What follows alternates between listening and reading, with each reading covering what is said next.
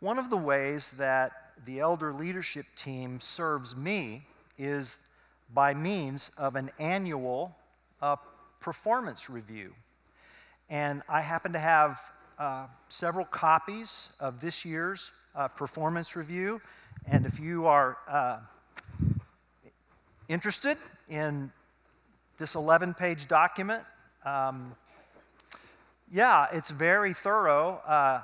It has self-reflection, so I do some self-evaluation, and then the elders review that, ponder that, and then offer their appraisal. And so that happens every year, and it's of great benefit to me. I wish every employee had the experience of having a leadership board committed to helping me be the very best that I can be. And so you're welcome to read it. I just have limited copies. That doesn't mean I can't get you a copy if you want one. I just made enough for what I thought people might be interested in both services. The elder leadership team, as I look over that document, they give me 3 types of feedback. They give me appreciation, they give me coaching, they give me evaluation. The appreciation motivates and encourages the spirit. Coaching is about increasing knowledge and skill.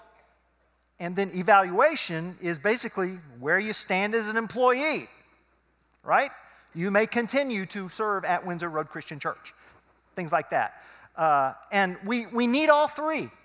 Some of you work in job environments where, it's just all evaluation, right? If you're in the NFL or if you're in collegiate athletics, at some point in time, it's pretty much evaluation. Wins and losses, that's it. Or maybe just, quotas for the company in terms of sales or a grade, what have you. But our hearts really need all 3 types of feedback. And we need evaluation to know where we stand.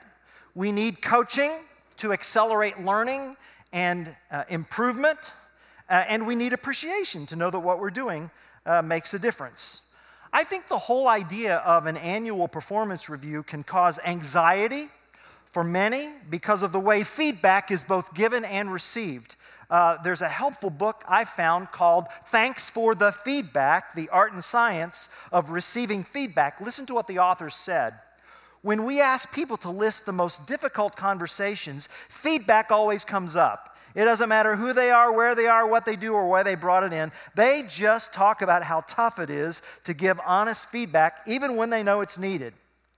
Probably because, of just, I don't want to hurt your feelings. That kind of factor.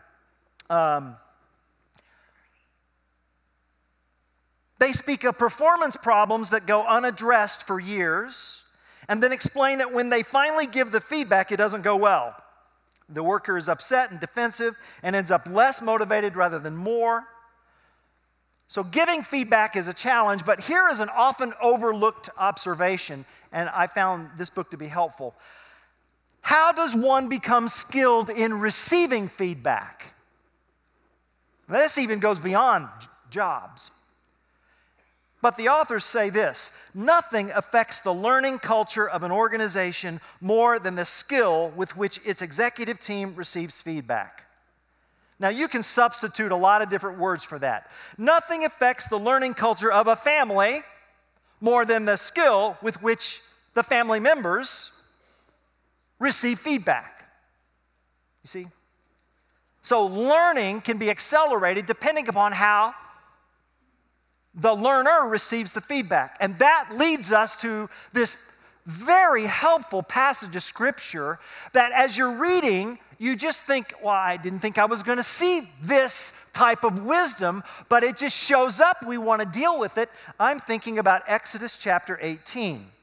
If you have your Bibles, please turn to the Old Testament book of Exodus. You'll find Exodus 18. We're going to look at the whole chapter, but I'm going to read select verses from Exodus 18, 13 to 23. You'll find that on page 60 of your church Bibles. Moses' father-in-law, Jethro, offers candid feedback to Moses about his leadership. Moses' positive response to this feedback affected the entire nation, organization, Israel. It affected Israel's peace. It affected Israel's longevity. It affected Israel's health in ways that reach our culture today. More on that later. But for now, follow along with me as I read this very interesting passage of Scripture from Exodus 18, verses 13 to 23. The next day, Moses sat to judge the people, and the people stood around Moses from morning till evening. When Moses' father-in-law saw all that he was doing for the people, he said, "What is this that you're doing for the people? Why do you sit alone and all the people stand around you from morning till evening?" And Moses said to his father-in-law, "Well, because the people come to me to inquire of God, and when they have a dispute, they come to me, and I decide between one person and another, and I make them know the statutes of God and his laws." Moses' father-in-law said to him, "What you are doing is not good. You and the people with you will certainly wear yourselves out, for the thing is too heavy for you. You are not able to do it alone. Now obey my voice. I will give you advice, and God will be with you. You shall represent the people before God and bring their cases to God, and you shall warn them about the statutes and the laws and make them know the way in which they must walk and what they must do. Moreover, look for able men from all the people, men who fear God, who are trustworthy and hate a bribe, and place such men over the people as chiefs of thousands, hundreds, of fifties, and of tens. And let them judge the people at all times. Every great matter they shall bring to you, but any small matter they shall decide themselves. So it will be easier for you, and they will bear the burden with you. If you do this, God will direct you. You will be able to endure, and all this people also will go to their place in peace." This is God's word. Now, I find this very interesting and really unexpected. You know, Israel has been in Egyptian slavery, and God, through Moses, with 10 plagues upon Pharaoh, finally relented, allowing Israel to be released, only to then to go back and try to get Israel, putting her back into slavery, leading us to the miracle of the Red Sea, in which Pharaoh's military was decimated. Then there's manna from heaven, and then there's water from a rock, and then there's, in Exodus 17, a battle, and then we're leading up to the giving of the 10 Commandments. Between this is a story between a father-in-law and a son-in-law. What is that about?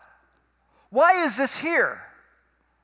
Well, part of it is that we need to understand where this fits into the entire scheme of Scripture. Exodus is part of the first 5 books of the Bible called the Law or the Torah. Now, when we think of the word law, we're thinking of code book with legal statutes. And there's a little bit of that in Exodus and on to Numbers and Deuteronomy, but Israel's law consisted of more than just legalese or legal code. There was history.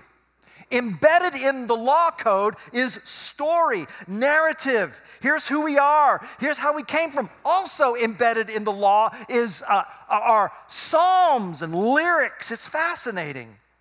Israel's law included the genesis of Israel's judicial system. And Israel's judicial system came about through a conversation, coaching, evaluation between a father-in-law and a son-in-law. So what we're reading here is about a wise man who interacts with a vigorous leader of a younger generation. What we're reading here is about a wise man who sees Yahweh's greatness juxtaposed to human limitation. What we're reading here is an outsider who says what the insiders should have known.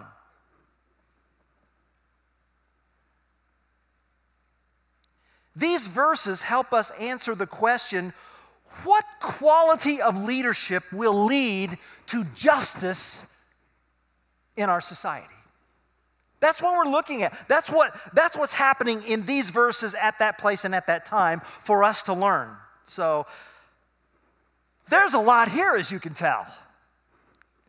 So let's look at the story of Exodus 18 and then get to the big idea. And while this is happening, please ask yourself, who am I in this story? Who am I in this story? All right, let's get into it. So at the beginning of Exodus 18, Jethro, Moses' father-in-law, came to Sinai in order to bring Moses' wife and sons to him. With all that had been going on, the plagues, the Exodus, the Red Sea, Moses' wife and sons remained with Jethro for safety. But now that the dangers are past, there's a family reunion. Look at verse 5. Jethro, Moses' father-in-law, came with his sons and his wife to Moses in the wilderness where he was encamped at the mountain of God. And so Moses honors Jethro by having him as a guest in his tent. That's what we see in verse 7. It says that Moses went out to meet his father-in-law, bowed down, kissed him, and they asked each other of their welfare and went into the tent. And in verses 8 and 9, wow, we get privileged to just really listen in on a wonderful conversation between a leader and a mentor, but also between a son-in-law and a father-in-law, a son and a father figure. Moses tells the story of the Exodus to Jethro. Jethro wasn't there. Tell me what's going on, son. Moses gets to be a son. Moses is sharing with this father-type figure his experiences and what he's witnessed and his relationship with God. What's going on in that tent is the fact that Moses isn't leading. Moses is he's not running anything inside that tent. He's not on. He's just recounting eyewitness testimony. Oh, Jethro, here's what happened to me, and here's what I did, and here's what I felt. And then there was a spiritual component. Here's what I learned about myself, about the Lord, about his faithfulness. Look at verse 8. All that the Lord had done, all the hardship they'd faced, and how God had delivered them. And all the while, Jethro just listened. What a gift. Dietrich Bonhoeffer once said that the beginning of love for the brethren is learning to listen to them. And in Anne Long's very helpful pastoral book on listening, she wrote, "There are times when what we need most is not words of advice or direction, but the knowledge that someone is there, accepting us as we are, that we are not, after all, alone. And if you lead, you know how lonely leadership can be." So this was of incredible value to Moses to have someone like Jethro. And although Jethro was a guest in Moses' tent, actually Jethro was extending hospitality because that's what you do when you listen. You listen. And it was a way for Moses to process everything that had happened and even heal over what had transpired. But also, look at verse 9. It says that Jethro rejoiced. So Jethro was secure in himself and strong in his love for Moses to celebrate God's saving activity, which Moses and Israel had experienced. And his listening and his rejoicing led to a confession in verses 10 and 11. It was a confession of faith. Jethro declares, "Blessed be God who snatched you from Egypt. Now I know that Yahweh is greater. Oh, Moses, I believe, and not just you, I believe in the God you worship. He's the one true God." I mean, it's a touching scene of a father-in-law and a son-in-law who not only delights in the son-in-law, but God himself. This is about someone who saw an unprecedented divine reality showing itself on earth. There's a divine world at play here, a lawgiver worthy of worship. And that's what's happening in that tent. That tent became a time of worship and proclamation of praise. And it was culminated in a meal. Do you see that? Moses and the elders and Jethro, verse 12, there was a burnt offering, there was a covenant meal, Hebrew, non-Hebrew. One of the representatives of God's chosen people, the other a representative of the nations. They're brought together through a meal in the presence of God. What does that remind you of? Another meal that we will share momentarily. For across the world are spiritual communities in Christ of life in which the nations gathered. You think, sometimes we feel so frustrated because it's like we're the only ones here. No, there are millions of believers now gathering worldwide by the sacrifice of Jesus in holy communion and in worship and communion signifies the divine reality that has invaded this sinful world, a reality that rose bodily from death, and whose lordship and spirit rests on this church, his body. The reality of Christ's church, Christ's exodus for us, is remembered when we share communion.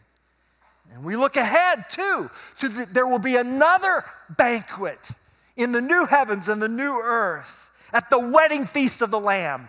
That's in the book of Revelation. The best is, in fact, yet to come. So, yes, we can sing, it is good. He is good. He is good to me. So, verses 1 through 12 set the stage for what's to come in verses 13 to 23. And you really can't understand what goes on in 13 to 23 if you haven't gone through verses 1 through 12. So now that we have, let's keep going. So in verses 13 to 23, Moses invites Jethro to the first ever bring your father-in-law to work day. And Moses takes his seat. I can just picture this, right? I can just picture this. He takes his seat, and there's Dad looking off to the side. And, the son is going, watch this, Dad, watch this. He wants his daddy to be proud of him, He's got a father figure there. So Jethro stands off to the side, and he observes. What does he observe?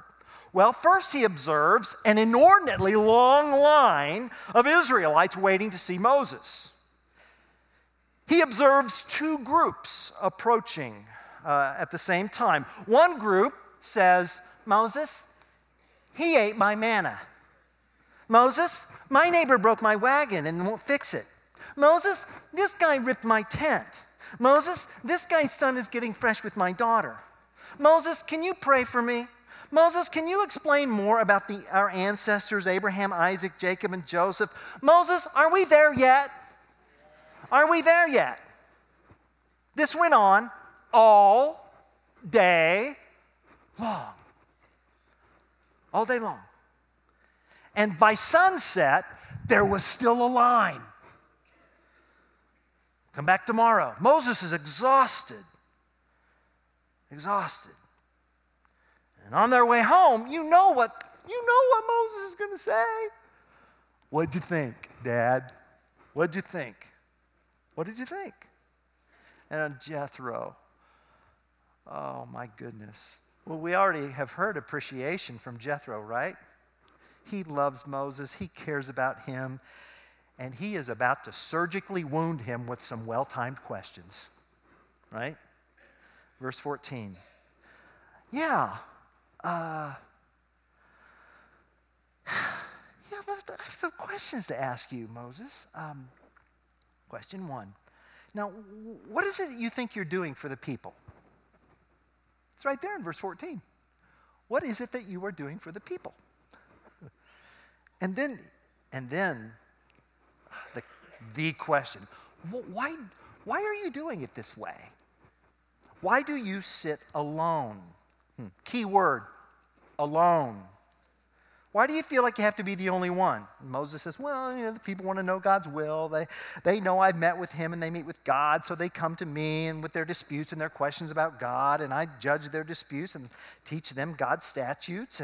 And verse 17, now we get the evaluation, right? Not good. What you're doing is not good. Now let me interpret that.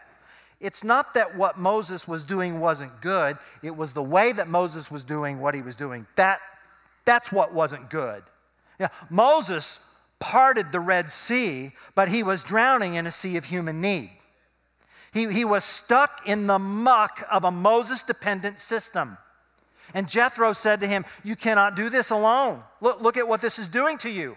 Verse 18, you and the people with you will certainly wear yourselves out, for the thing is too heavy for you. You are not able to do it alone. You're exhausted. You're over 80. Aren't you tired? They're tired. I was tired watching this. Look at the line. It's too long. It's too long. Clearly, Moses thought he was serving God and doing his job, and we can't really fault him too much because back in the day, in ancient monarchies, kings typically led troops into battle, and kings also served as kings, as judges. And although Moses wasn't a king, he was the recognized leader. And leaders tend to overextend. Guilty as charged. Leaders tend to overextend. And as a result, Moses got stuck working in the business when he should have been working on the business. And Jethro, who came and listened and rejoiced and confessed and observed, now offers wisdom. Moses, you have been given extraordinary gifts, and it's not this. You're no business manager, nor decision maker. You're a prophet. You're a shepherd. Your ministry is to help both insiders and outsiders focus their attention on God and His Word. Listen to me. Even your best intentions will fail in a faulty system.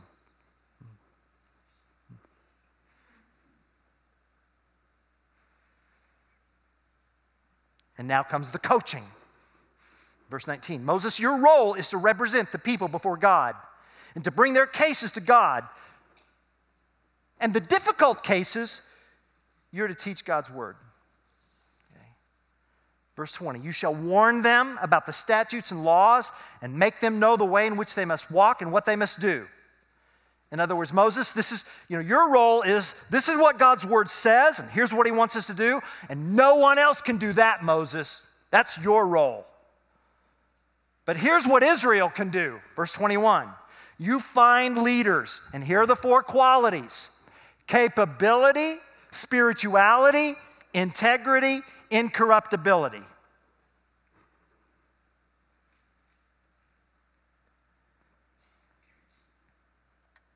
And you know what? I think only Jethro was the one who could tell Moses that. Who's going to tell Moses? Who's going to say to Moses what Jethro could say to him? Because he's Moses. He parted the Red Sea. He must know everything. Well, we know better, right? Just because you can part the Red Sea doesn't make you an organizational guru, right? Do you have a Jethro in your life who could look you in the eye and say, what you're doing is not good? And they don't fear you. You don't intimidate them. And you know why you don't intimidate them? Because they love you. We already saw that. They rejoice over all the good that God is doing. And it is out of love then that they can say, what you're doing is not good. And then provide coaching. And so in taking Jethro's advice, this is so wonderful. Moses created an appellate system. He structured lower courts and higher courts, with himself being the Supreme Court. And they took the easier cases, and he took the most difficult cases. Verse 22, And let them judge the people at all times. Every matter they shall bring to you, but any small matter they shall decide themselves. So it will be easier for you, and they will bear the burden with you. Now, I told you earlier that this passage of Scripture reaches even into our world today. And let me tell you what I mean by that. Now, this is our structure in America of our judicial system. And we have a two-tier system, okay, a two-branch system in the judiciary, all right? On the right side, we have state trial courts. There are intermediate appellate courts, and then there's a state Supreme Court, and then there's the U.S. Supreme Court, all right? And then on the yellow, you have U.S. district courts, and then the U.S. Courts of Appeals, and then the U.S. Supreme Court, all right? Where did that system originate? Right here, church, right here. Well, what commentary did you get that from? I didn't get it from a commentary. I got it from a legal encyclopedia. According to an article titled Appellate Courts in a 5-volume set, The Social History of Crime and Punishment in America, an encyclopedia, this is what it says. Appellate courts were instituted by Moses at the insistence of his father-in-law, Jethro. And then here is the next quote on that from that encyclopedia, all right? At stake in an appellate system is the principle that justice allows for a second chance. So courtroom trials may occur, I'm still quoting, in conditions of passion and prejudice in ways that harm the fairness for the defendant. Errors over the questions of fact or law can and do occur. Appellate courts allow for a dispassionate review of questions of fact raised in the heat of trial, or questions about whether the law was fairly or unfairly applied. Well, where did all that originate? Exodus 18. See, isn't that wonderful? Now, note the 3 benefits in verse 23. God's direction, Moses' perseverance, and Israel's peace. If you do this, God will direct you, you will be able to endure, and all this people will go to their place in peace. These benefits don't appear by default. These benefits only appear through intentional, logical, thoughtful, meaningful processes supported by the community. So Moses took Jethro's advice to the letter. That's what we read in verses 24 to 27. And then the chapter concludes, then Moses let his father-in-law depart, and he went away to his own country. Chapter 18. Big idea coming your way. Good leaders, good people humbly take feedback to help God's people serve one another. Okay? Let's leave that up there for the rest of our time. Good leaders humbly take feedback to help God's people serve one another. Now, God's good in giving this. You know what we learn? You know what we learn about God in giving this? How He gives His will. So God, I have to ask this question. Lord, you will give Moses specific words like the 10 Commandments and the building plans for the tabernacle. Why didn't you just give Moses a judicial org chart? Why did you do that? And I don't know. Here's what I do know. I know that God, who is the ruler and creator of the universe, can as easily speak through a father-in-law as He can a burning bush. And God gives His will through the spectacle of Sinai. We'll see that in chapter 19. And more so through the way of wisdom. And we often discount that because it's not as snazzy. But let me tell you something. This is about wisdom from the Lord through an unlikely source by which Israel would more fully unite as a nation. So if you're seeking God's will, why don't you ask for a wise father-in-law figure before you ask for a burning bush? The burning bush might kill you.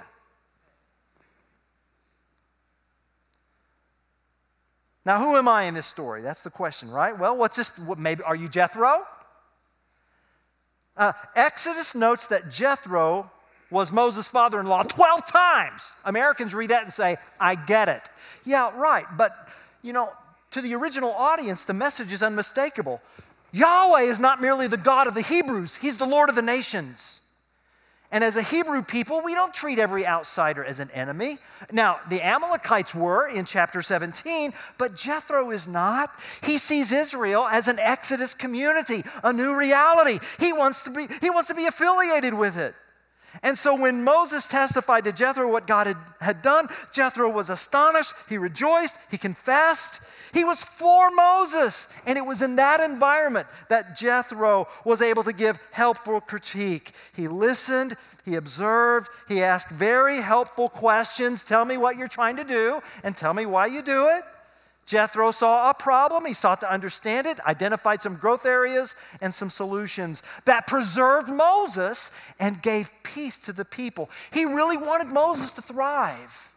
And because of Jethro's approach, we're still telling this story over and over again about how an outsider brought wisdom and peace to Israel as well as sanity to Moses. Are you a Jethro? Oh, God bless you if you are. What's this tell us about Moses? Maybe you're Moses. So the message for you is humility. Humbly take the wisdom. Moses could have said to his wife, Zipporah, your dad is killing me. Talk to him. First he wants to tell me how to parent the boys. Now he wants to tell me how to run the country. What's going on? Just because he inscribed the 10 Commandments didn't make Moses the smartest person in the room. And Moses knew that. Good leaders, good people know when to change. When was the last time you said something like, you know what?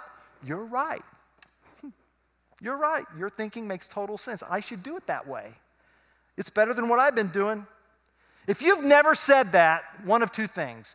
You're God, not. Or you struggle with pride. Nobody can think up the best ideas. And Moses was wise enough to see this was for his own benefit. Because is your pace sustainable? Is it sustainable? We're seeing in Moses, he's wearing out. What? In chapter 17, verse 12, his hands grew weary. 18:18, you are wearing yourselves out. You are wearing yourselves out. Now listen. Often when we hear feedback, we let it shake our identity. And what we learn from Moses is that your identity matters. And so when you see your primary identity as belonging to God, what God thinks of me matters most. That anything that happens to me, God sends. Anything that happens to me has first gone through God to get to me. So that being the case, even if I get feedback from the anti-Jethro, I can then view that as welcome input, not an upsetting verdict. You'll see yourself as someone who is ever growing. So how will this person's feedback, however terse, help me grow? For how I am now is simply how I am now. I'll analyze the feedback, however it comes, for its value, about where I stand now, and then what to work on next. What if you're Israel? What if you're Israel? Well, God's weaning Israel from a Moses-centric leadership. And Israel needs to cooperate with that. So, a qualified leader needs to help with the caseload, and Israel needs to be a part of the qualified leadership. I mean, I can imagine in a nation like Israel, someone saying, no, I don't want to see this judge, I want to see Moses. I want to see the person, I want to see Moses. Well, Moses would love to preside over your case, but it's in your best interest that this other person hears your case. I mean, you really don't want Moses problem solving because, he tried that earlier in the book of Exodus and it left an Egyptian dead and buried in the ground. You don't want to go there. See? Really. I used to do all the weddings and funerals and hospital calls and counseling here. I did. Can't. My plate's not that big. When there's conflict resolution between members at Windsor Road Christian Church, and you call me and you say, hey, I want to sit down with Brother Joe and work out this conflict, I'll say, thank you for calling. I'll have 2 elders sit with you because that's their role. That's their role. And you will meet with them and they will listen and pray and ponder and then coach and advise and appreciate and encourage. And the Israelites need to be willing participants in that system. So they need to be willing to serve. And our elders, deacons, deaconesses, small groups, teachers, guest services, family life, we will never have enough help for all of the needs that must be done. So, and you know what? I want to tell you, in so many ways, our church family is excelling. And I sensed that last week as you were exchanging notes of gratitude to one another. In fact, how you encouraged one another with thank yous and loving each other. Last week, one of you wrote a note of gratitude and brought it to another person who was writing to that person. Isn't that wonderful? See, that's the Holy Spirit working to unite this church into a Christ-centric church, not a Randy-centric church. And that's what we want. So who are you? Jethro? Moses? The Israelites? Whoever you are, last sentence. Let each of you use whatever giftedness God has given to serve one another as stewards of God's varied grace, so that in all things God may be glorified in Jesus Christ. And his church said, amen.